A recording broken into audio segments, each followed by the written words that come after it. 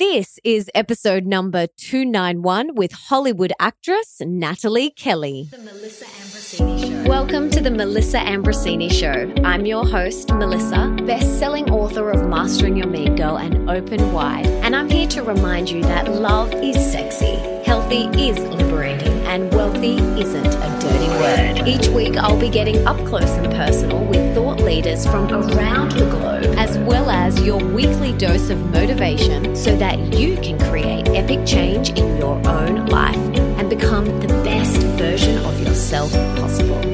Are you ready, beautiful? If you want to listen to my episodes one day earlier than they are released anywhere else, you have to download the app Himalaya and follow my show. Himalaya is free, super easy to use, and has every podcast you can think of. I love that you can leave comments under each episode and even create episode playlists. Make sure you check it out today.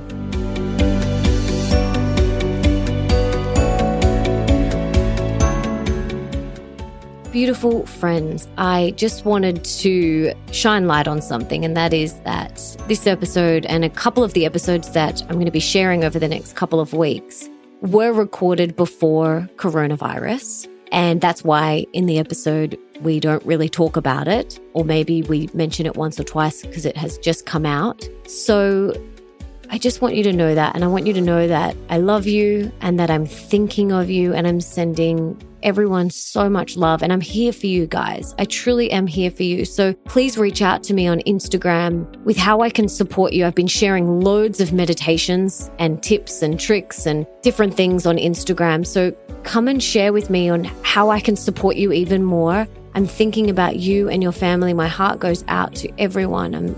This is such a big time for us all. And I want this to be a place where you can come and still feel really inspired. So that's what I'm going to do here. And come and tell me on Instagram how I can support you anymore. I'm going to be doing lots more meditations for you guys. So come and join me and just reach out however you want and share with me whatever you want and how I can help you. So I'm sending you guys lots of love and good health. Stay well, stay happy, and stay inspired. I love you guys so much.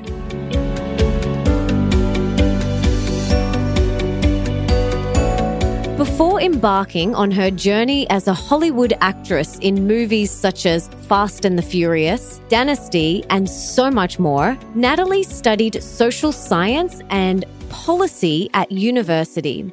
She was born in Peru, was raised in Australia with strong spiritual and cultural ties to her ancestral homeland. During a trip home to Peru, she experienced an awakening around her mission to bring our planet and society back into balance with one another. In time, she realized that she could use her unique position as an actress with a large following to enact social change on a larger scale. As her platform grows, she is currently the lead of the soon-to-be-released ABC series, The Baker and the Beauty. She is committed to being a bridge between the many worlds that she inhabits. From fashion to geopolitics to environmental activism, she is determined to put her skills as a storyteller to use in order to raise awareness about how to transform into an influencer for the planet. And in this epic conversation, we chat about her story from being born in Peru and then moving to Australia where she was raised and how she got to where she is today, a big Hollywood actress, her health crisis that led her to her awakening, the medicine that quickened her awakening, this was fascinating, how she masters rejection, which is something that being an actress and a model, you deal with a lot, going to all these castings and you're constantly being told no. And, maybe you don't look the right part, your eyes are too close together, your hair's not the right color. So she talks about how she's mastered rejection.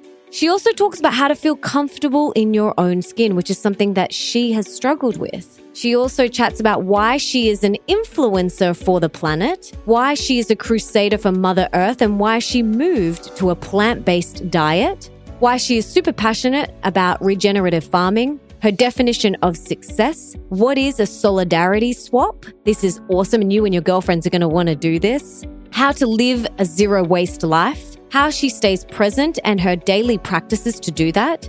She also shares with us her daily routine, how she cares for her beautiful glowy skin, what she's working on within herself right now, the power of dance and why she loves to move her body, how to heal your inner child and why it's so important for your journey, plus so much more.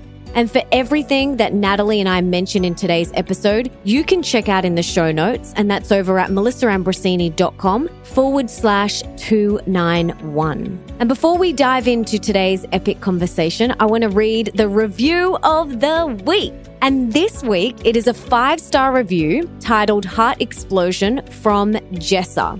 And Jessa says, "It's hard to describe the elated feeling that comes from listening to Melissa's podcast. It's like having a life coach on hand that I can turn to whenever I need some guidance or support, to be challenged in my mindset and decision making. A healthy dose of motivation and inspiration, or sometimes to bring me back to my heart-centered place. She is of the highest integrity and an authentically kind and gentle soul. Melissa and her incredibly informative guests are always offering practical knowledge and wisdom that will add immense value to your life. Trust me when I say you definitely need to subscribe, go back through the archives to devour past episodes, read her books, and follow her journey, because being part of the MA tribe will be a game changer for you in your path to deep growth. Thank you for blazing the trail and keep shining that radiant light on the world." Jessa. I am speechless. That is quite possibly one of the best reviews I've ever read. I'm so touched.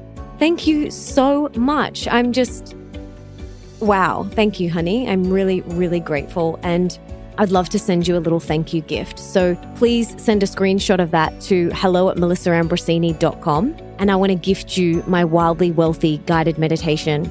And that is for anyone who leaves me a review. Just email me a screenshot of the review to hello@melissaambrosini.com and I will send you my Wildly Wealthy guided meditation. Thank you so much, Jessa. I'm so grateful. And if you want to get your hands on my Bursting with Love guided meditation, you can leave a review on Amazon for Mastering Your Mean Girl or Open Wide or both. And do the same thing. Just send me in a screenshot and I will send that over to you straight away. Thank you so much. I'm so grateful. So, so grateful, Jessa. Thank you. And now, let's get this party started. Let's bring on the incredible Nathalie Kelley.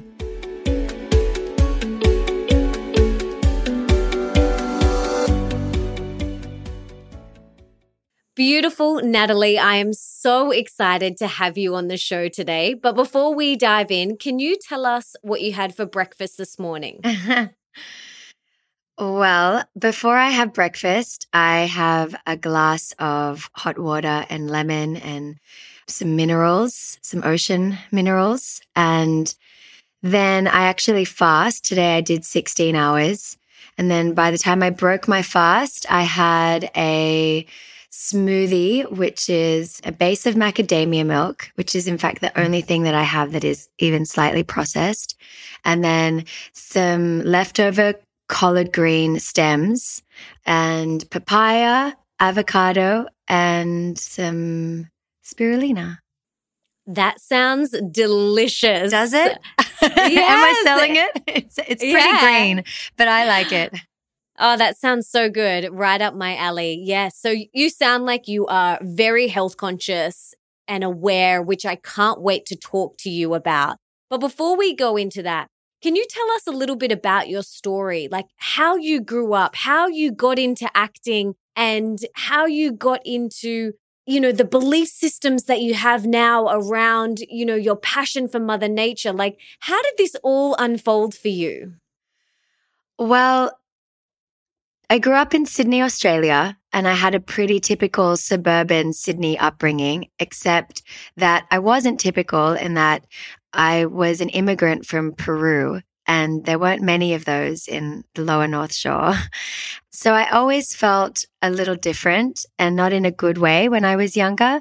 There were not many people from Peru, and I didn't really understand what a privilege it was to carry the lineage that I do. And thankfully, my mom kept our culture and our history alive in our home. And then when I was 16, I got the urge to go back to the motherland, well, the mother continent, and go back to South America. And I immersed myself in Brazil and Argentina and later Peru, and in my in my culture. You know, I feel very Australian intellectually and a lot of ways culturally, but my spirit and my soul and my ancestry is puro Latino or pura Latina. And so it was good to go back with people who danced the same as me and like shared that rhythm and love of life. And I had a big social justice awakening in my teens in Brazil because it was my first time out of Australia and it was my first time seeing poverty. And I understood, wow, this is what my mom left behind. This is why she pushed me so hard in school. I never understood why. And a lot of immigrant families are this way. You know, they're leaving behind oftentimes countries where they lived in not so great circumstances, like in my mom's case. And she really, really pushed me to study hard and have a strong education because she wasn't able to growing up in Peru. And so going back to South America, I realized, wow, this is why my mom immigrated, so that I could get the education that I had, so that I could come back and help my people. And so that's when the seed was kind of planted in me as a teenager. But then I also had creative ambitions. Well, I wouldn't say ambitions. I had creative instincts to be an actress, and I loved storytelling, and I loved, you know, I read Shakespeare from a very young age, and I was in drama at school and went to NIDA. But like, I never had the ambition to be an actress. To be honest, that's not really my parents. I wouldn't even know how to be an artist, a struggling artist, you know, and wait tables because I loved my craft so much. That's just not how I was raised. You know, being an artist was not valued in my family. Education was. So I put those dreams down of being an actress, and I started studying at University of New South Wales, and I did a degree in social science and policy, and with the intention to one day go back to South America and use my degree to like enact policy change there. And then, you know, midway through my degree, I got this audition for a pilot for the US. I still had my little acting agent. I was ready to throw in the towel, and then I booked this big job. I landed a pilot. I got to America. I was 20 years old at this time, and I had agents and managers wanting to represent me. And very soon after, I booked one of the Fast and Furious movies in the franchise, Tokyo Drift. And it really didn't mean much to me at the time. It was like not something that appealed to me. An action movie about cars was like, not, I mean, I grew up watching like foreign films on SBS. So it could not have been further away from the kind of acting I wanted to do. But everyone said, this is a big opportunity. You should do it. And I was thrown into the deep end. And I really didn't have the structure and the community and the training to back me up. And so I was in LA. I had this big film that people were, you know, told me I should be very excited about. But I had never felt more empty inside. And I felt like I'm a big fraud, first of all, because I didn't have enough acting training to back me up. And I cringed to think what my efforts of acting were like back then. I was just making it up as I went along. But second of all, because I knew my lineage, I knew my background, I knew my calling, I knew my education and the values that my family had instilled in me. And Hollywood and the life that was quickly being exposed to felt very empty. Nevertheless, I dove right in full throttle. And I guess you could say I lost like almost a decade. I dated a guy that was a lot older than me and very successful. He was a big music producer. And I did what a lot of young women do, which is put down their dreams and ambitions for a man. And I jumped on his train and was like, let's see where this takes me. And it took me all around the world to like some really, you know, awesome events and parties with people that, I don't know, I mean, people that other people might think, oh, wow, cool, you were hanging out with them. But actually what I saw from that world was a lot of emptiness. And I think I balanced the emptiness of the life that I was living. Well, I wouldn't say balanced. I think I numbed myself to that emptiness with, a lot of numbing behaviors like substances and partying and just really losing track of myself and who I was. I like to look back and think that those were learning experiences and I wouldn't be here now without them. But it wasn't really until I hit 30 that I kind of woke up out of this trance and realized well, that's actually not true. It was a little earlier. It was my return of Saturn, so around 28. But I was like, what am I doing? Where are my dreams? Where is the person, the woman that I know I am underneath all these layers of ego and coolness and I just striving towards the wrong things, I had been deeply programmed by Hollywood, by my ex and his world into thinking that I needed to have certain things or appear a certain way. And so that's kind of when my awakening began. And I was lucky enough to find an amazing community of women around the Spirit Weavers Gathering, which is a Skillshare up in Oregon started by my friend Maya. And I started to learn how to weave my own baskets and connect to my ancestral roots and ferment my own food. And this year I'm determined to learn how to build a fire by myself. And I started realizing there are more important things going on, and especially with the earth, who I've always had a deep connection to. And then really picking up my lineage and what it means to be of Peruvian ancestry and going back to Peru and visiting Machu Picchu and praying at those altars and asking my ancestors to guide me and show me what is my mission on this earth. And so, that relationship fell away and I was able to blossom into the woman that I am now. And then creative and work success followed. And I'm lucky enough to be able now to support myself as an actress. I had this second blossoming in my 30s, which is very rare for actresses, because again, that programming is that we lose value as we age, right? So I'm very lucky to be in this position where I am now, where I have a bit of a platform and a following, and I get to share my journey with other people, which is this awakening, from this trance of the things that I thought that were important to really understanding now, the things that really matter and the state, the emergency that we are in and how we all need to awaken. So in a big nutshell, that was it. Thank you so much for sharing all of that. I'm curious to know, was there one defying moment where you realized you needed to shift things? Was it something someone said to you? Was it a book or a passage? Or was it a slow awakening? For me, I ended up in hospital in 2010. And that was this big awakening for me. And I used to be a professional dancer, actress. I did TV presenting and a bit of modeling. And I ended up in hospital. And that was this awakening for me. So I'm curious to know, was there one defying thing for you, or was it a combination of things? It was definitely a combination of things, but I share that experience of having a huge health crisis, that woke me up. Mine was autoimmune and specifically psoriasis. Me too. I had that too. Yeah. Wow. I have my own theories about all that. Well, my theory is that we are sick because the earth is sick. And we need to really tune into the origins of these sicknesses so that we can clear them and then be available to heal the earth and all the sicknesses we have inflicted on her. And there's a symbiotic relationship. So for me, it started with the psoriasis and seeking healing around that.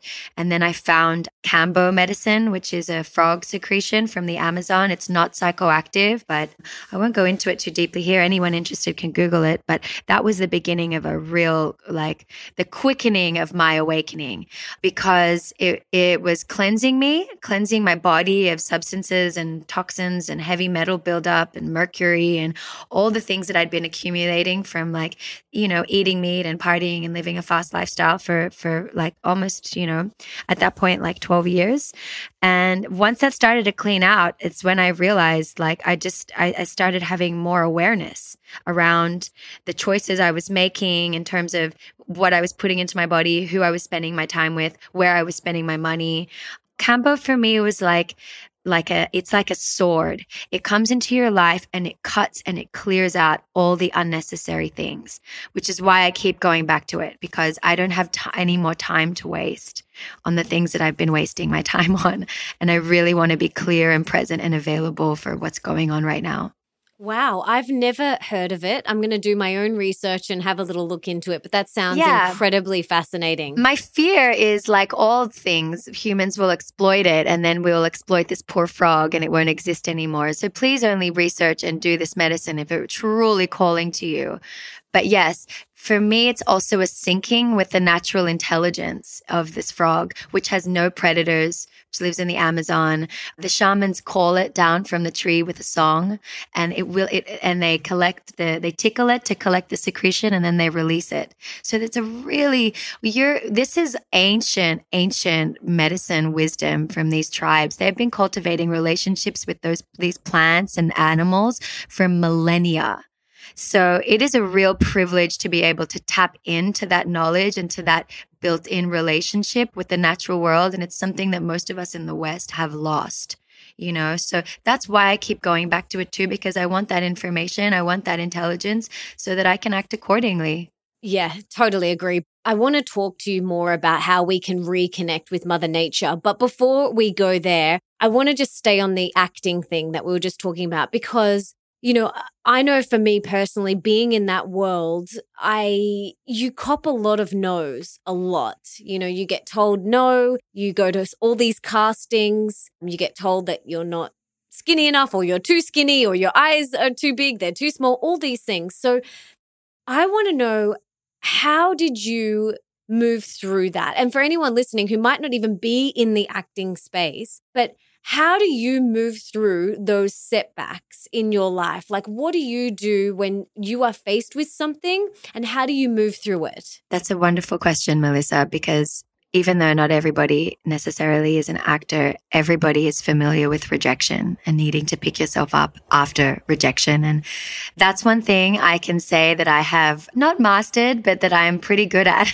I've experienced so much rejection. I think if you look at my IMDb page and all the jobs I have booked, I have probably no more than 10 gigs on there, and I've been doing it for 15 years and probably doing like at least 60 auditions a year. So my rejection rate is crazy high. I'm terrible at math, but it's pretty. I think this is this is my karma in this lifetime, to learn from failure and to learn from rejection.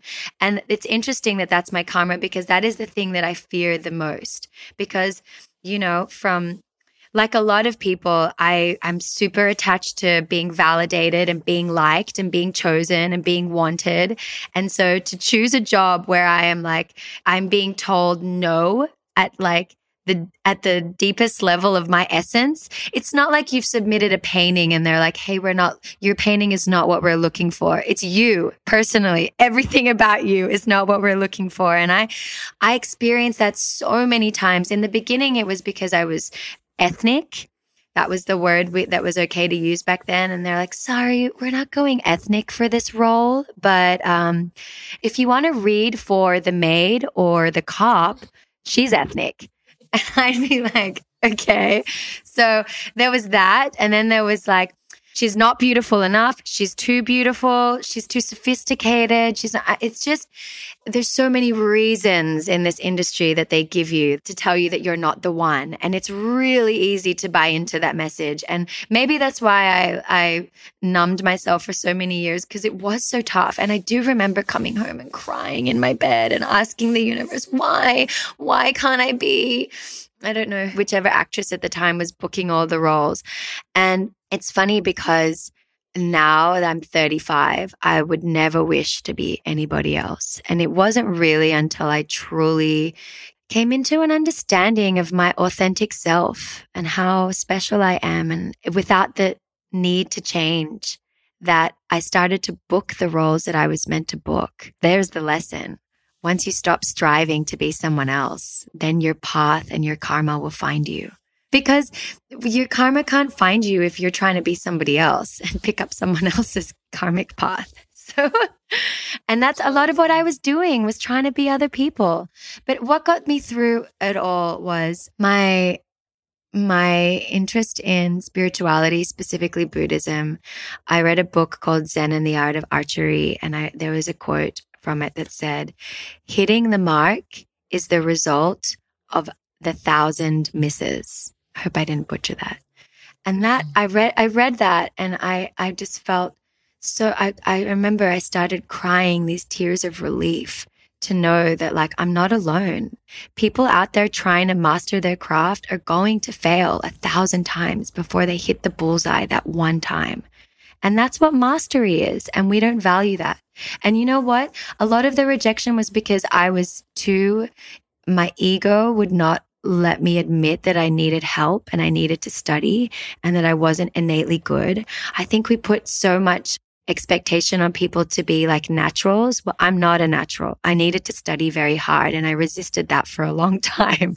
So once I understood the concept of mastery and that this was my art and that I was going to dedicate myself to it and truly study, then the failures became lessons. And then I welcomed them because my attitude changed, and it wasn't this inherent no against me. It was a lesson that I could learn from if I shifted my mentality to a growth mindset rather than this fixed mindset of, oh my God, they've said that I'm not perfect or I don't have it. Like, nobody has it. Everyone has to work for it.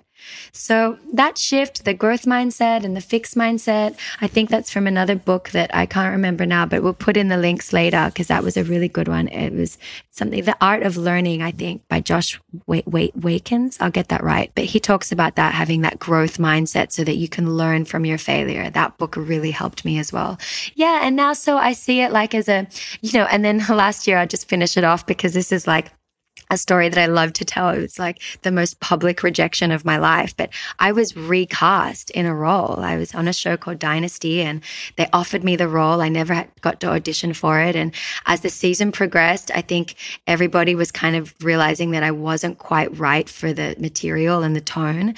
And I was, I was trying as much as I knew how to try at that point. But it just wasn't working, and they were right. It was not the right material for me. But the way they did it was like pretty shocking and a bit, it was devastating at the time to be told, hey, you're not coming back. And then we're going to cast another actress in your role and give her the same name. And and you're going to die in a fire with a gunshot wound to like never return. Like, it was intense and it was public. And just when I thought that I was done with the rejection, that I had like somehow made it and it was like untouchable. And it was the biggest, most beautiful lesson in my life so far, because that really made me realize, like, we're never done. We're never done learning. We're never done learning this particular lesson that rejection teaches us. And you know what? By then I knew to just surrender and bow to it and be like, okay, what do I need to learn? And I would say a lot of my big shifts came out of that too. And I wouldn't have the role I have now had I not learned what I did during that time, that dark time. Oh, and did you die in a fire? Is that what happened? Dead in a fire, shot in the abdomen, no chance of returning. Oh my gosh. Okay. And then you had to deal with people saying, what happened? I loved your character. Why'd they kill you? And it was like, that public thing was intense. I'd never had it on a public level, That was intense, but it was good. Now I love talking about it. And people are like, can you shut up about this big rejection story? Because for me, it's this like big teaching opportunity. But I'm like, everything I just love sharing it. I'm like, let me tell you about the time I was publicly humiliated. No, I think it's so important that you share these stories. So thank you for sharing. The vulnerability. Oh my gosh, exactly. And you know what? We all have these wounds, whether it's the rejection wound, the abandonment wound. We all have these wounds. And through life, I feel like at different times, they're like bruises and they're going to get pushed on. And, over time, it's usually with hindsight that you reflect back and you're like, oh, that didn't hurt as much as it did 5 years ago. And so you realize that wound has healed a little bit and there's not as much scar tissue around that wound. And I think, remembering that we all have these wounds, like you're not alone if you feel like you have a bigger rejection wound than someone else. It doesn't matter. We all have these things. You're not broken. You're not alone. And I just want everybody to know that and to feel that, because I think that feeling of like, I am the only one, I am broken, a lot of women especially feel, and it's just not the case. Well, that's the pain of separation and feeling alone. And it's because we live in this society, especially with social media, where this projection of the perfect life is like so important. And I put my hand up, like that was part of the pain of it. I was like, this doesn't fit on my Instagram feed. Like, this is not the story I want to tell. And I regret not sharing more of it, while I was hurting. But, I was licking my wounds and then trying to project that I wasn't. And so I just want everybody to know that everyone does that. And, if we can all just open up about our vulnerability a little more, then we can find comfort in community. Absolutely. So beautiful. You said something really powerful before, and that was how in your 30s, you have really stepped into who you truly are, and you're so much more comfortable in your own skin. And I was thinking about myself, and I remember in my late teens and most of my 20s until I hit my Saturn return, I was always uncomfortable in my own skin and trying to be someone else and never really loved myself. And now, I'm in my 30s as well, and I feel so grateful that I'm at a place where I love who I am. I love being in my skin. I love myself. That doesn't mean that I don't have moments where I'm like down or frustrated or things like that. I have those moments, but it's such a different place to in my early 20s where I was constantly trying to change myself or to fix myself. And I look at you and your Instagram and even chatting to you now, and you can really feel that you are comfortable in your own skin, that you embody who you truly are. So what advice would you have for younger girls or women who may not be fully comfortable in their own skin yet? What can they do to get there? This is an interesting one for me to give advice on, because part of being young is learning from trial and error. And so there's no kind of magic pill that I can offer right now that is going to change the fact that in your 20s is a time for learning, So I think if I could impart any wisdom around that, it would be to really cultivate a loving relationship with yourself. Those boys or those men that you are trying so desperately to please and to prune and shape yourself for so that they'll like you, they will come and go, trust me. But your relationship with yourself will endure your whole lifetime. So it's a good time to start to look at that now and observe your thoughts. Take some time, take some space and watch your thoughts and question, is this coming from an authentic place, or is this programming that is not mine that I can let go of? I knew a lot in my 20s, I knew that I was not coming from an authentic place. And that's why I was in a lot of turmoil. And I think that's why I needed to numb myself a lot, because I was not in alignment with who I knew I really was. So I could hear that voice, but I chose not to listen. So it's okay it's okay to have inner conflict like that. Be kind to yourself around it. We're all going through this right now. We live in an intensely patriarchal society in every single way. Men are at the top of every single supply chain and pyramid. Men are making money from quote unquote fashion, telling us that to be cool, we need to buy something new every season. Otherwise, people won't like us. That's a man pocketing the money from that kind of scheme. That's a full con artist scheme that we're swallowing. And I participated in it for a long time. You know, men are the ones at the moment, it's changing, but men are generally the ones at the head of the studios and the networks deciding who gets on television, who gets representation on screen, so that, you know, now we're all morphing into the same person with surgery. So we're pretty much only seeing like one version or very few versions of quote unquote beauty on television and movies. So when you are comparing yourself to this unrealistic version of a woman, ask yourself, is that right? Like, should we be doing that? Should I be questioning this as programming that is not mine?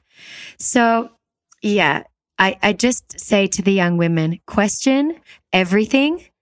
Like right now, I'm growing out my armpit hair and my leg hair and the hair all over my body except my eyebrows, which I'm not ready for the unibrow yet. But I can because I'm not on a show anymore where I had to be so intensely manicured. And today I told a guy friend in the sauna and he almost couldn't look at my legs. He was like, oh, that's bold. And I said, and I saw like how deep the programming was for him. And I was like, you know what? I don't need to subscribe to that anymore. I want a guy who would want to touch my legs with all the hair. Like, so, you know, I'm 35. Like, I'm sure there are girls in their 20s going to be listening to this rolling their eyes. Like, well, that's because you're an old lady and you don't care anymore. But just saying, like, the programming affects all of us. It's interesting to try to, like, unpack it and deprogram and see who you really are underneath in an authentic way. Question every belief. Question everything. When I had my rock bottom moment in 2010, I literally wrote down all of these beliefs that I had. And I literally put a little line next to them. I was like, that's dad's, that's mum's, that's my grandmother's, that was my school teacher's, that was my year 9 English teacher's. I literally was like, I had this exercise book full of beliefs that weren't even mine. But for some people, that might have been very overwhelming. For me, it was exciting because I thought, oh my goodness, I can rewrite all of my own beliefs. I can create my own story. And that was so exciting for me. So for everyone listening, question every belief that you have and make sure it's true for you. And also know that they will change, they will grow as you go along your journey. And that's okay too. You're allowed to change your mind about things.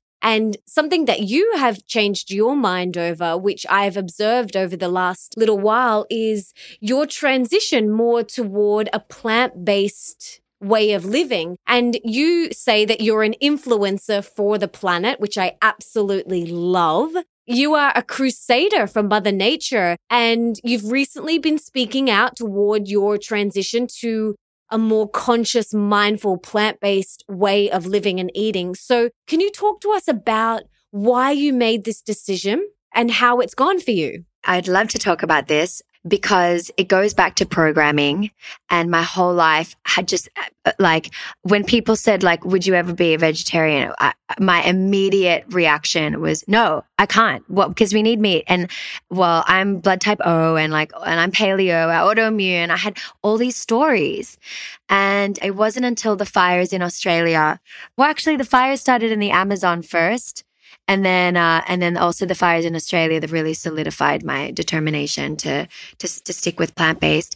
That was a catalyst for me because there is a direct connection between animal agriculture and the drought and deforestation and dead zones all around the world. This is irrefutable that factory farming of animals is terrible for the earth. And I couldn't continue to be this this persona on Instagram that used Mother Nature as a backdrop for photos and was like, I love Mother Nature, Pachamama, and still be partaking in this destructive cycle, you know? And once I just eliminated that story in my mind, like that I need meat, I realized that I didn't. I'm doing it right. I'm not saying that like every vegetarian person is healthy. That's not true. I know a lot of very unhealthy vegetarian people. And if you are going to make this transition, I encourage you to really do your research. And we can add some links to people who are, like Gemma, Compassionate Road. And I think Plant Proof is another one providing really good information and recipes, etc. But yeah, I just really wanted to walk the talk. However, I want to say that when I was eating meat, I did not appreciate other people telling me what to eat. And I think that we naturally all are really triggered when people tell us to eat more vegetables. It's like we're still 7-year-old kids underneath. And when someone says, you just have to eat vegetables for the rest of your life, we go, F you. Who are you to tell me that? So I want to be really careful about my approach and say, like, I don't expect everybody to go through this like overnight transformation like I did. And if you are feeling called to experiment with plant-based, and that's why I like to say plant-based and not vegan, because plant-based means like based in plants. But if you absolutely need your meat, then I encourage you to really do some research about where it comes from. Because I also don't think that I believe we need animals. So this is another thing that I'm very passionate about and really learning about now is regenerative farming. This is how we're going to save the earth. And I'm sure most of our listeners don't know this, but in America, modern agriculture has been so damaging to the soil that they're estimating only 60 harvests left before it all erodes. So this is very troubling. And why are we depleting the soil so much? Because we're growing these monocrops, corn and soy, GMO corn and soy and wheat and stuff. And most of that is for feed for animals, for factory farming. So we need to shift the whole way we eat, the whole way we grow food. And when you bring regenerative farming into it, you need animals. You need animals to make the earth, like cows are actually really positive for the earth in a regenerative farming context. Okay. Because their hooves, they help the soil. And I'm not saying that we can't eat them ever again, but we cannot eat them factory farmed. And a lot of us are going to have to just give it up completely. So basically what I'm saying is if you are able to give up meat completely and go fully plant-based, you are being a warrior for the planet and you are making possibly the most impactful decision you can to be in service to her and to help ease the burden we're putting on her right now. And if you can't, and you absolutely must have your meat, be conscious about it. Where is it coming from? Do your research, look into regenerative farming. And, this is a time for us all, especially with this coronavirus and us realizing how vulnerable we are in terms of our food and the supply chain and what happens when it gets cut off. We don't have access to food anymore. We need to be learning how to farm. We need to be learning how to grow our own food. We need to be learning where animals fit into that in a regenerative farming context. So if you do need to eat your meat, go work on a farm. Go see what that's like and go and figure out how to do it in the most conscious, sustainable way possible. I think that's so important that you mentioned that because our choices, every choice, we vote with our dollar. And I am a conscious consumer and I feel like I have 2 questions that I ask myself before I purchase anything. And the first one is, do I really need this? And will this bring me joy? And when I ask myself those things, most of the time I'm like, you know what? I actually don't need that thing. And no, it's not going to bring me joy. And so I think we vote with our dollar.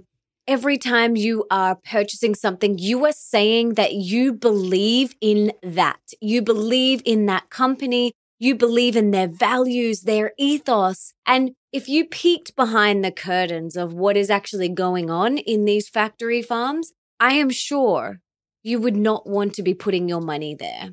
And so just do your research, make the best choice for you and your family and be educated so that you can make the best decision for you and your family.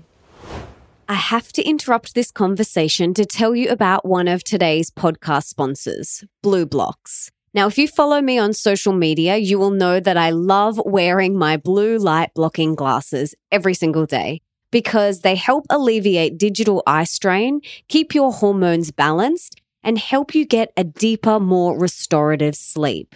I love Blue Blocks because they are backed by science and made in Australia, which means they are very high quality and not mass produced. All their glasses come in readers, prescription, and non-prescription. And you can even send in your own frames and have them add their lens technology to your frames. And for every pair purchased, they donate a pair of reading glasses to Restoring Vision, who then gift them to someone in need in the developing countries. How awesome is that? So to get 15% off, head to blueblocks.com. That's BLUBLOX.com and enter the code Melissa at the checkout. Now let's get back to the conversation. So I would love now to flip the spotlight on you a little bit more. And I want to know, what is your definition of success? And what do you attribute your success to? Because I believe everyone has a different definition of success. So I'd love to hear, what is that for you and what do you attribute it to? Well, what it's not is what we've been programmed to believe is success, which is accumulating a lot of possessions and, traveling to lots of different places without thought for the environment or the impact, and living wastefully. That's basically what we hold up, in our culture as successful.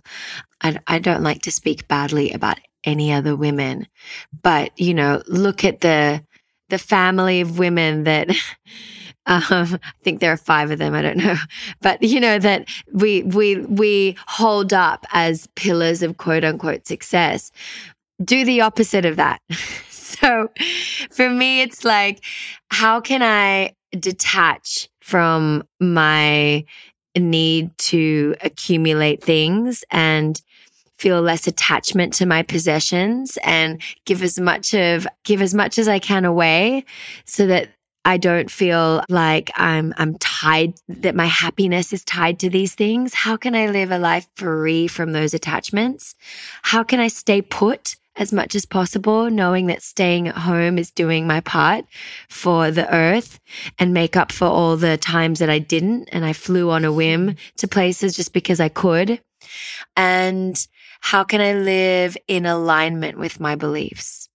And how little do I need to compromise to live my life? Those are the markers of success for me now. So beautiful. I love that. And I think it's really important that we do, like we were speaking about before, we challenge our beliefs, we question our beliefs, because I realized that I had my dad's definition of success. And it wasn't until I hit rock bottom that I was like, hang on, what does Melissa believe to be successful? What do I believe? So question everything. It's so important, and create your own beliefs and live in accordance to them. Yeah, I love that. Create your own. Don't just follow this programming that says you can only be happy if you buy this, or if you inject your face with this, or if you just, do this about your appearance, or like, we're just constantly in a desire state where we think that if we do this or buy that, we're going to achieve some kind of happiness. And it takes us out of the present moment and finding contentment in the present. And that's really what I'm aiming to do. Having been somebody that has always projected my happiness into some imagined future when something was different. Yeah, totally. It's I'll be happy when I have the car. I'll be happy when I have the partner, when I have the money, when I get the role. And that is a very long and painful and torturous road to go down. I've been there. And I remember a couple of years ago, I realized that I had an attachment to my things, like particularly my clothes. I had worked hard to be able to buy nice clothes, and I remember feeling like attached to them.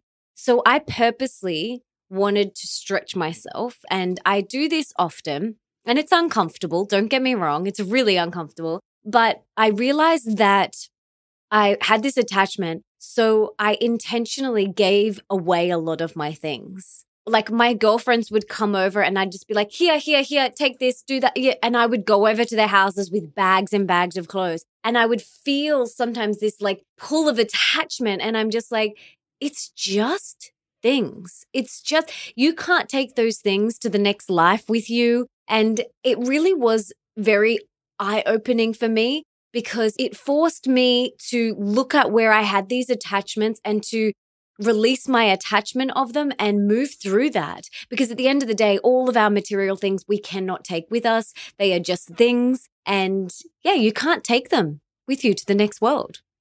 Exactly. And they keep you up at night in this world.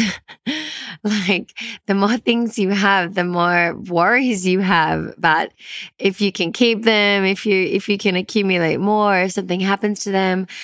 I've always been good about giving my clothes away because I always knew that some new ones would, come back into my life. I call it like clothes karma. I'm at a place now where I'm ready to give a lot away and not take anything in return, because I'm really interested in living sufficiently and asking myself the question of what is sufficient and why do I feel the need to have more?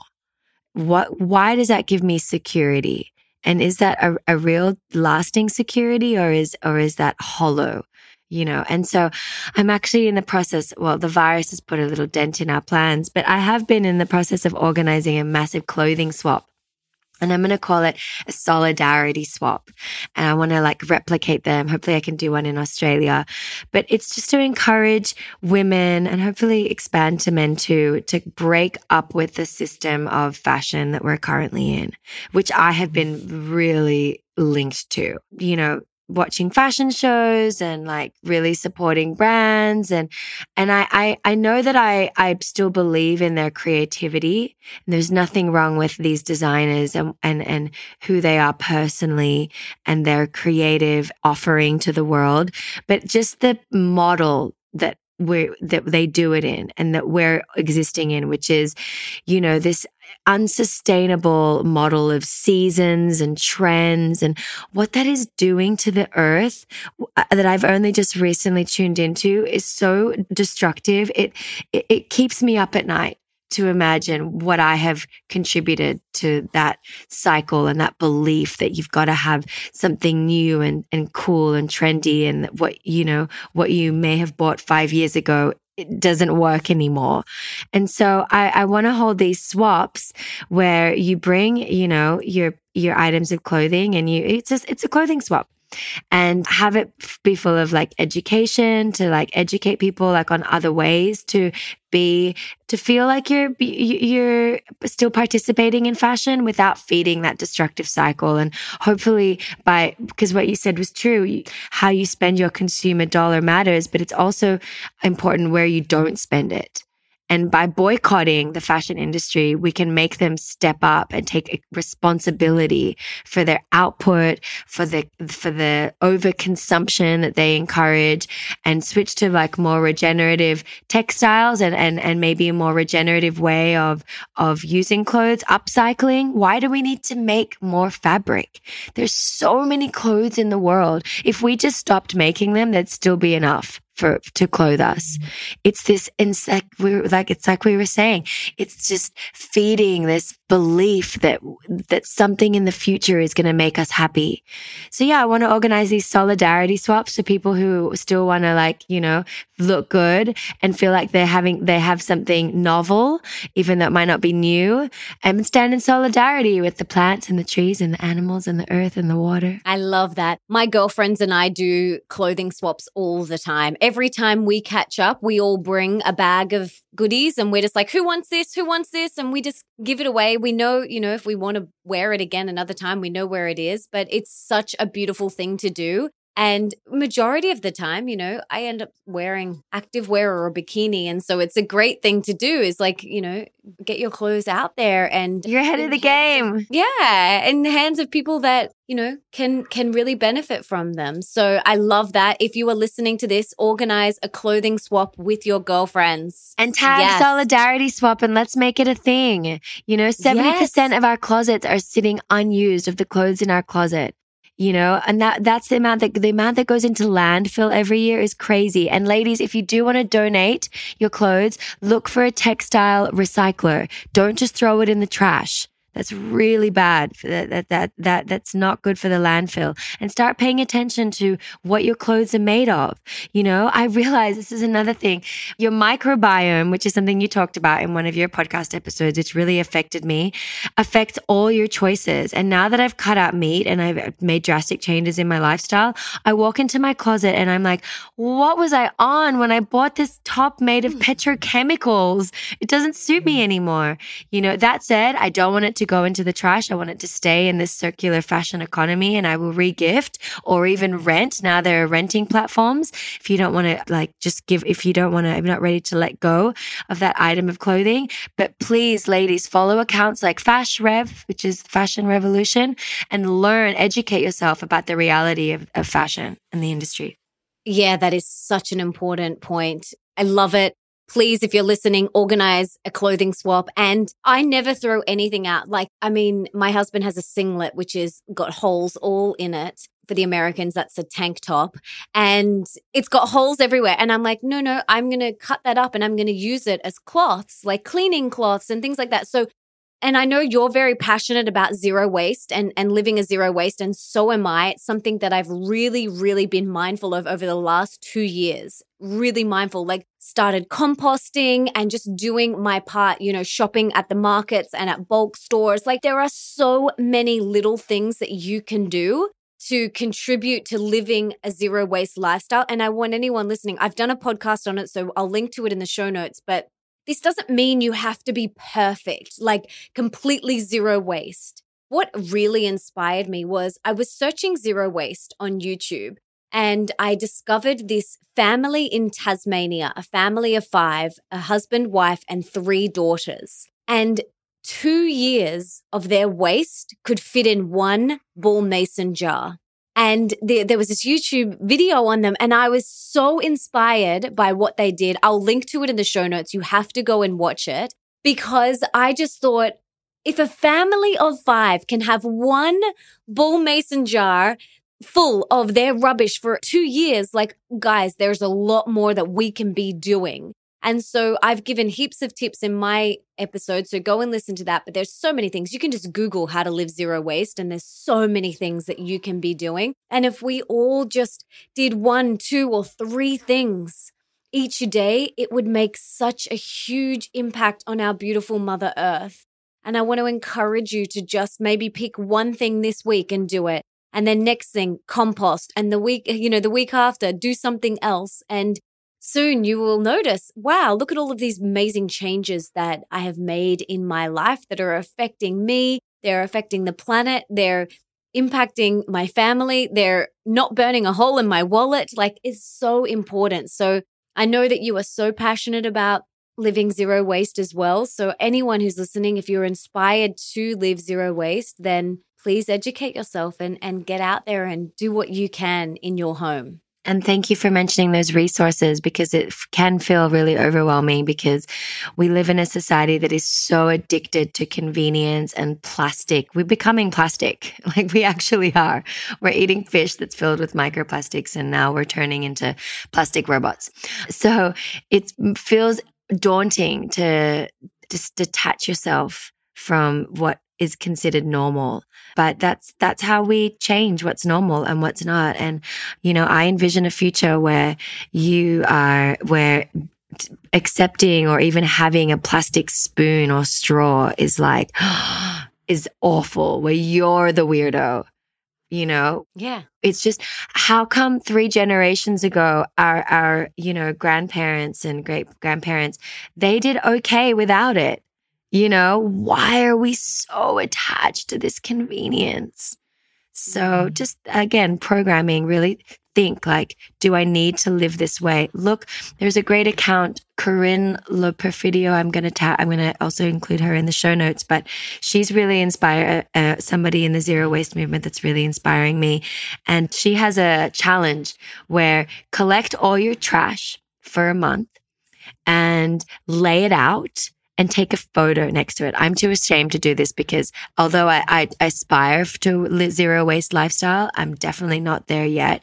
Cat food is a big one that I'm still trying to figure out, and kitty litter, but like if you take a photo, I might try to do it for like a week and really sit in accountability for your waste output. That should hopefully really shift things, when you just look at that and you times that by the amount of times you've thrown trash into the bin and not thought about where it went. We think that the bin is some magic portal where things disappear. This is what my friend Tansy says. It's like, it's not this magic portal where you can just throw things away and like it doesn't have an impact and you never have to think about it again. That's going somewhere into a landfill, and our landfills are at capacity. So anyway, I could talk about that forever, but everyone knows how we both feel about that. And yes, thank you for sharing those resources. Yeah, we'll link to everything in the show notes. You mentioned before, having all this stuff and how it pulls you out of the present moment. So I'd love to hear, how do you stay present? Do you meditate? What are some of your practices to bring you back to the present moment? Yes, I do. I do practice mindful meditation, like observing my breath. Not as much as I would like, because my morning routine is already so long and full of so many different modalities. And I find that Kundalini has really been a big has been really expansive for me. I've only started practicing that in the last 5 months. And what I love about it is it incorporates breath and movement as kind of like a moving meditation. And so I feel like I get grounded in the present moment while I'm doing specific breath work, which is targeted on like certain areas of my life and my body. So yeah, Kundalini meditations and breath work, Qigong. I'm really loving my Qigong. That keeps me really, really present as well. Tea ceremony. I love my tea ceremony. I have lots of practices. I have to choose. I have to wake up and decide, what am I going to do today? Because I have so many modalities. Right now I'm committing to a 40-day Kundalini challenge. So I'm doing something for my throat chakra, because I find that a lot of women are blocked there. Our whole lives we've been told to, be nice and not rock the boat and not speak up and not own our truths. And yeah, and I'm one of them. So yeah, I'm doing a 40-day throat chakra Kundalini meditation, which includes some wonderful breath work, which keeps me really present and creative. Beautiful. I love Kundalini. I went through a stage where I did it for years and I haven't revisited it. But when I did do it, I loved it. It was so powerful and showed me a lot of stuff that I needed to look at and heal. So it's a very powerful healing modality, that's for sure. Yeah. And it's not for everybody, and it's not for every time of your life, like you've probably found something now which is more suitable for you. And I'm not saying I'm going to do it forever, but I need that kind of activation and clearing right now. And then I also balance it with a lot of yin and hatha as well. So I'm not just doing that, but yeah, it can be powerful for those looking to really activate. Yeah, beautiful. Okay. Talk us through your morning routine now. Tell us how, you would definitely not have a standard day, but when you're not filming and when you're kind of just in your normal day life, can you talk us through your day, how it looks, and in particular your morning routine from start to finish? I'd love to hear. Well, yes. So now that I'm not filming 14-hour days, I have the luxury of being able to do all this. So I have a natural alarm clock, my cats, that wake me up at 5 a.m. to be fed. And I let them because I want to wake up at this time. So while I am preparing their food, I'm also doing oil pulling. And that's the first thing I do is I really take the time to kind of clean my mouth, scrape my tongue, and prepare that chamber for the meditation that I will then do, which is either Kundalini or Qigong. And a lot of the Qigong work involves retaining all my saliva during my form, so that at the end, I very intentionally swallow it and take that into my dantian, which is the lower part of my body where all my jing, which is like your sexual energy, resides. So I'm really working with that energy in this particular Qigong form. So for that, you want your mouth to be really clean. So that's another reason why that's very important to me in the morning. So Kundalini, Qigong, potentially some tea and some divination, like the I Ching is a form of divination that I work with a lot that helps me make a lot of decisions. Then I would do some kind of like more vigorous movement potentially, and or some myofascial release on my balls. So, and I work a lot on my stomach. We all carry so much in our stomach, especially women. I'm somebody that tends to hold a lot of stuff in there and have a lot of like wound up tension. So I'll do some ball work on my stomach or get in there with my hands. Yeah. And then comes the beautifying time. So then I go up to my room and I go in on my face with my gua sha tools and my massager, and I work on the fascia in my face and in my neck, because, I'm really on the natural beauty train now. I have a responsibility now, being in the public eye, to be an example of what a natural face looks like with its full expression. And so it's my responsibility now to take care of it in the best way and most natural ways possible, because I'm going to be an example for natural beauty. So I spend a lot of time in these self-care practices on my face. So yeah, a lot of releasing around my neck, and I can link to my friend Sandra, who has Lanshan, who that's her company with her gua sha tools, and she has a lot of good tutorials. Yeah. And I spend a good 30 minutes doing my neck and my face, and then all my serums and creams. And then if I have time, I'm trying to do this every day. I do Abhyanga, which is the oil all over my whole body, and maybe a dry brush and a sauna. That's in a good day. And by that time, it's 1 p.m. It's time for me to break my fast. And eat, do some kiddie play, lots of writing. I'm working on some exciting new projects, making really conscious content. I want to be writing and producing that in the future. And then, it's afternoon time by then, and it's time for some more myofascial release before bed. Oh, beautiful. Heaven. I really want to get into all of those. The gua sha. Yes, and the rollers and all of those things on your face. I'm really lazy when it comes to face stuff. I don't cleanse. I don't really tone. I'm really lazy. But my husband actually said to me the other day, he's like, babe, I think you should start looking after your skin properly. And I was like, what do you mean? And he's like, no, well, it's just you spend a lot of time in the sun. And I was like, yeah, I do. I spend a lot of time outside in nature. And anytime I have got an organic facial, they say to me, your skin's very dehydrated. So I think I will start to look after it a bit more, give it a bit more love. And yeah, I'm a big advocate for the natural stuff as well. You do not put chemicals on your body. Do not. Do you have any favorite brands that you use for your face? Yes, I love Living Libations, and her book, Nadine's book, Radical Beauty, is really life-changing, and she has some interesting theories on sun exposure. So read into that, because vitamin D is really important. The key is when you're exposing your face to the sun. So you need that early morning light is really good for our skins. So if you're going to get out there into the sun, get that early morning light into your skin, and you can build up a tolerance, and then obviously avoid midday. And so Living Libations, my friend Shiva Rose, she has her products. Local Rose are really beautiful and conscious. And Poppy and Someday is another really good brand that's Ayurvedic based. What else am I using? And then Lanshan has all the tools. And actually there's a great book by Marie Veronique, whose products I also like, called Yoga for the Face, or Yoga. Yeah.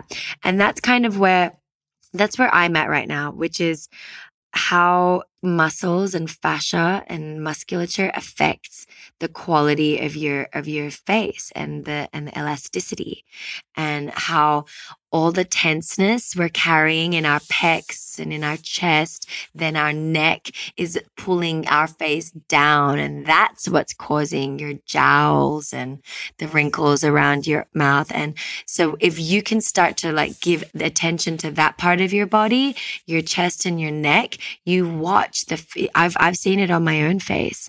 I've watched the quality change. And I've seen like some fine lines disappear because there's not that tension pulling it down anymore. And I'm doing a lot of jaw work and internal massage in my mouth now to also help with that. And I'll link to another woman, Noi Skincare. She has a lot of great tutorials on how to do that self-massage in your mouth. I really believe you don't need to go and spend a lot of money on facials and stuff, even though I do, because that's my job and I try to claim it as a business expense. But if I were to cut that out, I'm confident I could do like 90% of that by myself at home using these techniques. Great. Thank you for all of those. We'll link to everything in the show notes. Nadine has actually been on this podcast, so I'll link to that episode too. Yeah, she's incredible. So, wow, you've done so many. I haven't caught up to that one yet. Yes, you've got a lot of catching up to do. So I believe that we are students for life, and you mentioned before about having the growth mindset. So I want to know, what are you working on within yourself at the moment, or what would you like to improve, or what's going on for you within at the moment that you're consciously working on? A wonderful question. I'm really working on understanding femininity in its true essence and what it means to embody the feminine in this intensely masculine patriarchal world, and observing the ways when I have not come from that place of femininity, which is, what are the qualities of the feminine? Nonviolence, compassion, empathy, stillness, receptivity, listening, kindness. I will admit that I'm, as programmed as the rest of us when it comes to what we think a successful, powerful woman looks like. And, for a long time that meant earning my own money and calling the shots. And there's nothing wrong with that. But I feel like the way that I have gone about it and has been not true to my feminine essence. And yeah, a lot of my interactions with people and friendships and relationships have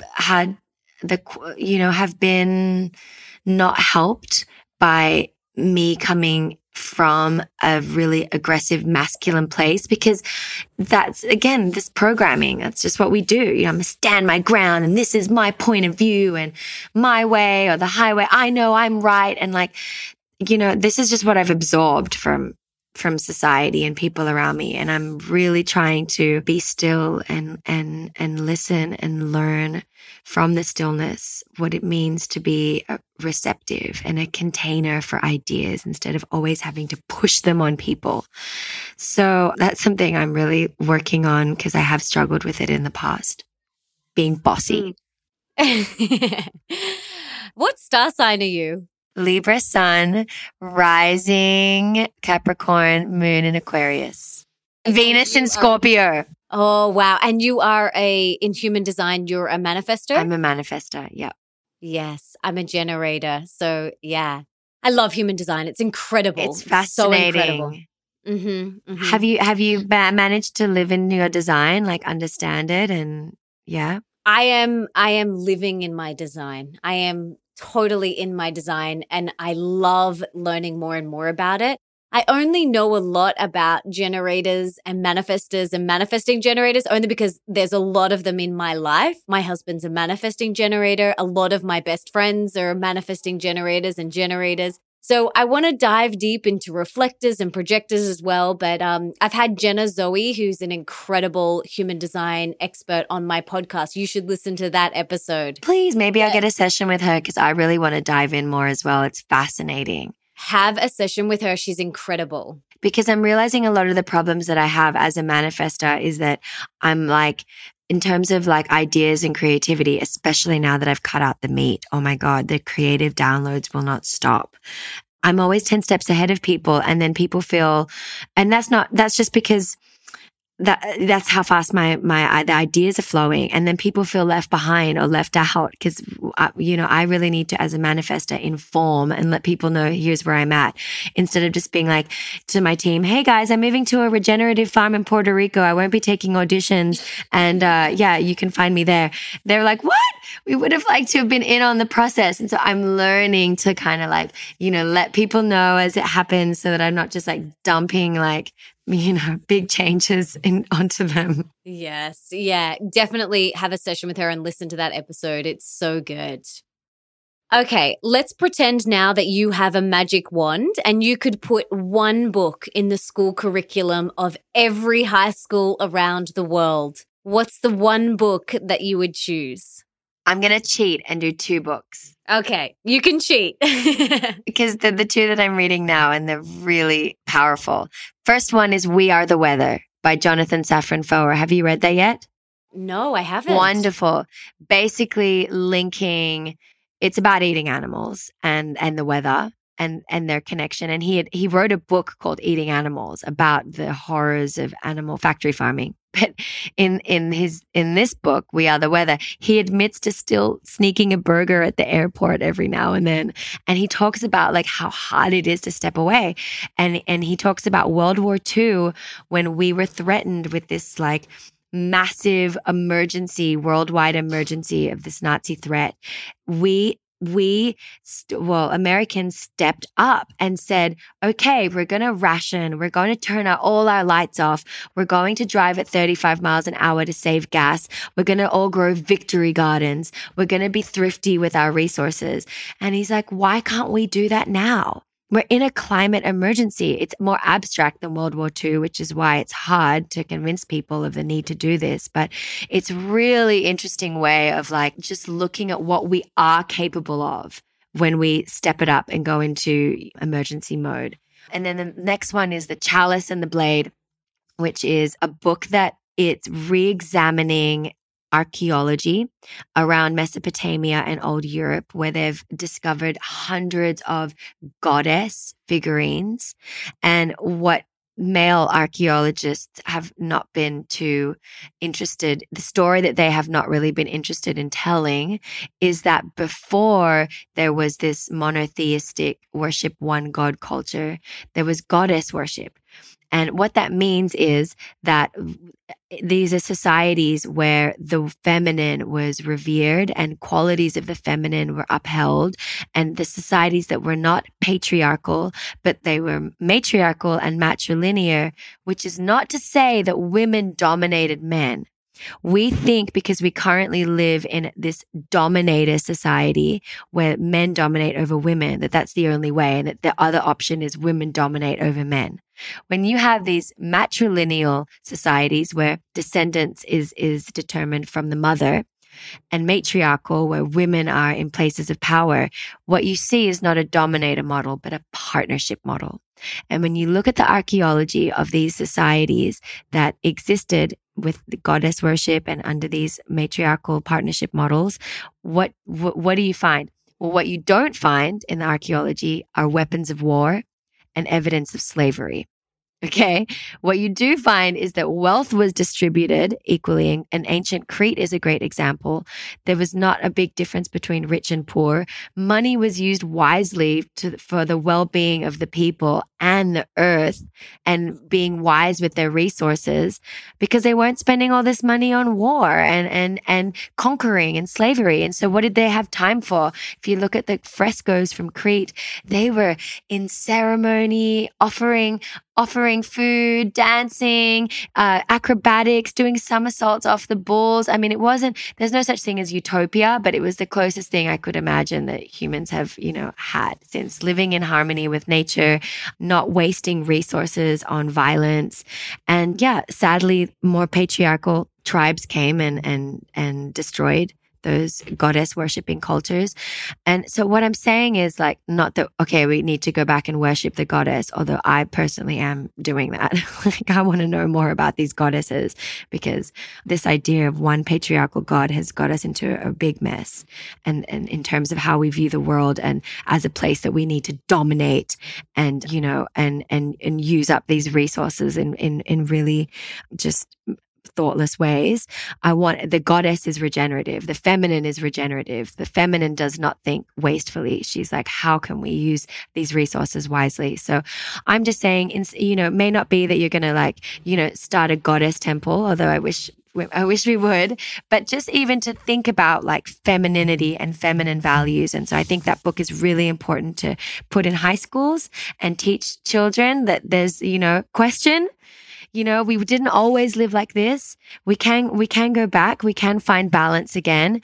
And look at the archaeology. There are times in human history where we did live in a more symbiotic, regenerative relationship with the earth. Beautiful. I'm going to send you my second book, Open Wide, where I talk a lot about the masculine and the feminine energies. And I talk about the different goddess archetypes and things like you will love it. So I'll send that to you. You know all about this. Yeah, it's the best. I mean, it's changed the way that I show up in my marriage, understanding the masculine and the feminine energies and the goddess archetypes and things like that. It's just helped me so much in my relationship. And before this knowledge, I felt like I was floundering. I truly did feel like I was floundering. And now I feel so deeply connected to my own, what I call my God essence. And I feel really connected to that. And when I get too much in my masculine, I've disconnected from my God essence. And so you will love my second book. I'm going to send it to you for sure. This is the information I have been seeking. This is amazing. Thank you. Yeah, we need different stories. We need the different narratives so we can get ourselves out of this mess. So I welcome that help. Thank you so much. Oh, you're welcome. You spoke a little bit about dancing. I know that you love dancing, and I can imagine that it makes you feel free and tell me why you dance, why you love expressing yourself like that, and what it does for you. For me, dancing is very spiritual. It's that is coming into the present moment for me. If I'm doing it right, there's that kind of dancing where you're looking around and trying to be cool and seeing what everyone else is doing. That's not real dancing. Then there's the kind of dancing where you, like the saying says, dance like nobody's watching and are fully embodied. And there's something really powerful too about people coming together and sharing a rhythm. Dancing is just so, it exists across all cultures throughout history. Why is that so important to humanity? And that question fascinates me. And when I was 16, I started Brazilian dancing and that samba. And then I also learned other folkloric Latin American dances. And that really changed my life. Now I'm getting interested in Gaga, which is like a more abstract form of dancing and inhabiting your body. And these modalities are important to humans. Why? Because our bodies are tools for expression. And I really worry that all the sitting at our computers, going to the cars, sitting at our desks, we're limiting ourselves in terms of our expression and movement. And that's limiting our capacity as humans to be the most evolved versions of ourselves and to express ourselves fully. So I think dancing is not just some like frivolous pastime.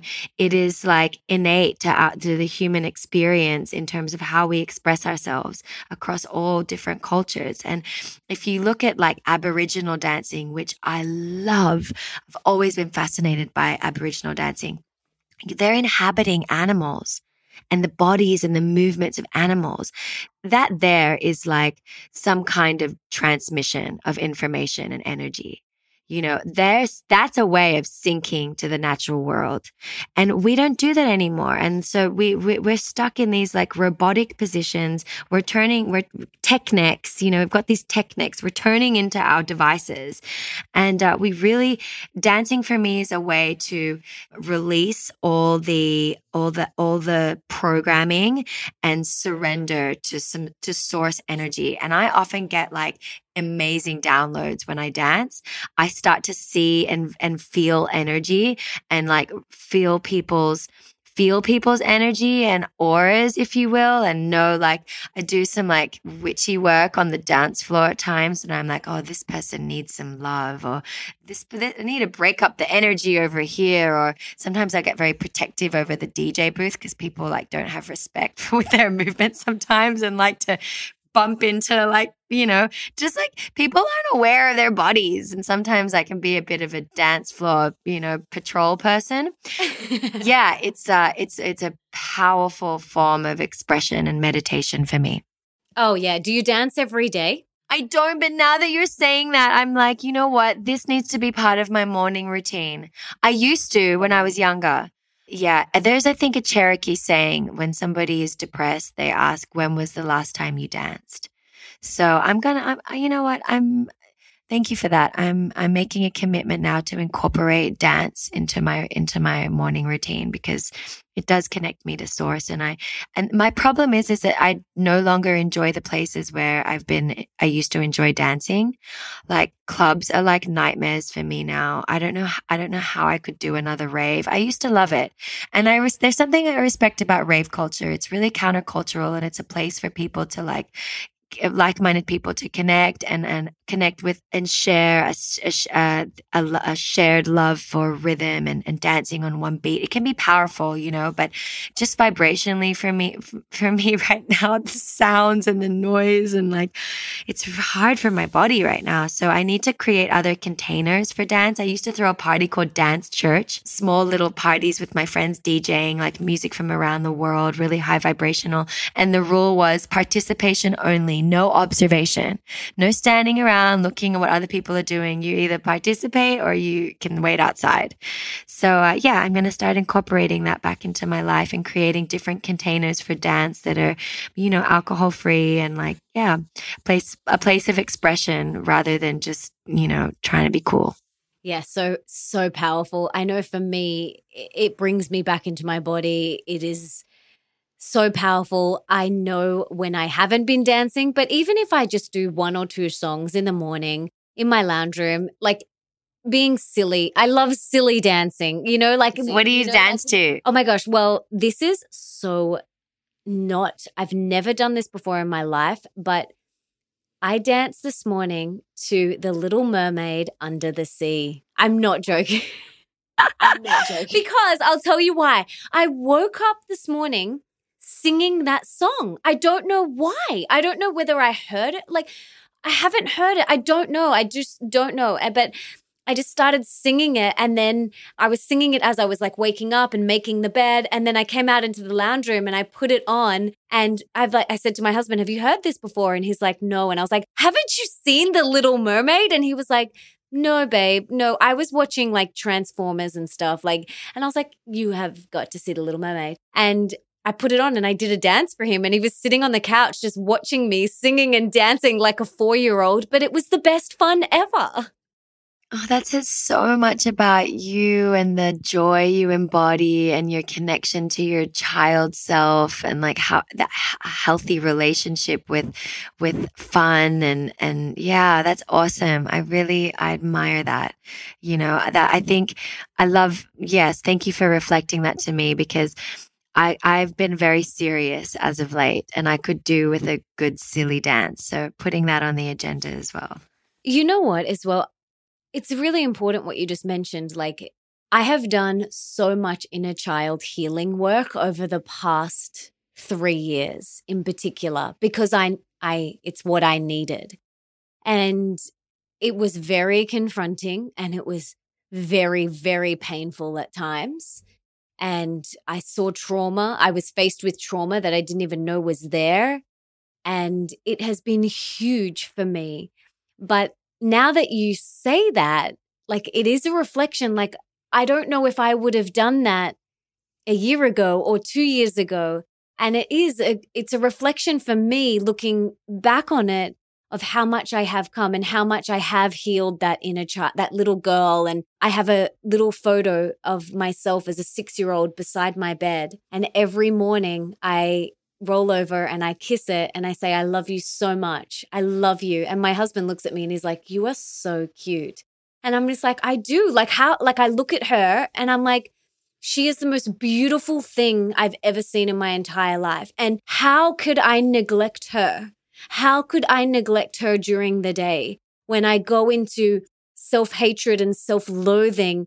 And for anyone who wants to do some inner child healing work, that's a beautiful thing that you can do is get a photo of yourself when you were 6, put it beside your bed or somewhere you can see it, and give that little girl love, and don't neglect her. Do not turn away from her because she needs you. You're the only person that she has, you know? That's so big. Yeah. That's beautiful. I have a lot of inner child healing to do as well. And I do have a photo of myself, but I need to make it more visible and have more of a relationship with that photo and with that self. And I think that's good homework for everybody. Find a song that you connected with around 5 or 6 and put it on and honor your child, inner child, that way, and see what comes up, and have a silly dance in her honor, and honor all the fun times that she might have missed out on, because a lot of us suffered trauma around that age. I don't know anybody who doesn't have some kind of childhood trauma. So that's a good way to heal, through dance and music and silliness and levity. Yes, I love it. All right, my love, I've got 3 rapid fire questions for you now. Are you ready? Yes. Okay. What is one thing that we can do today for our health? Just one thing. Eat more plants. Love it. Yes, everyone can do this. What's one thing that we can do today for our wealth? So more abundance in all areas of our life. Gratitude. Yes. Gratitude for what you already have. 100%. Yes. And what is one thing that we can do for more love in our life? Start with loving yourself and loving your inner child. Heal that relationship, and you'll attract it from others. So true. Beautiful. Nat, this has been so beautiful. Is there anything else you want to share with us? Any last parting words of wisdom, or anything that I didn't ask you about that you wanted to share? I think we touched on it all. The divine feminine, deprogramming, eating more plants, not buying any more clothes. And yeah, the last part, just the gratitude. I think when you are constantly projecting happiness, as we were saying, into some future reality, when you just have that, new car or new item of clothing, then you're stealing from your happiness in the present moment. And you are robbing yourself of the opportunity to be grateful for what you already have. So I'd just like to close on that. And I'm saying that to myself as somebody who has been a very active consumer.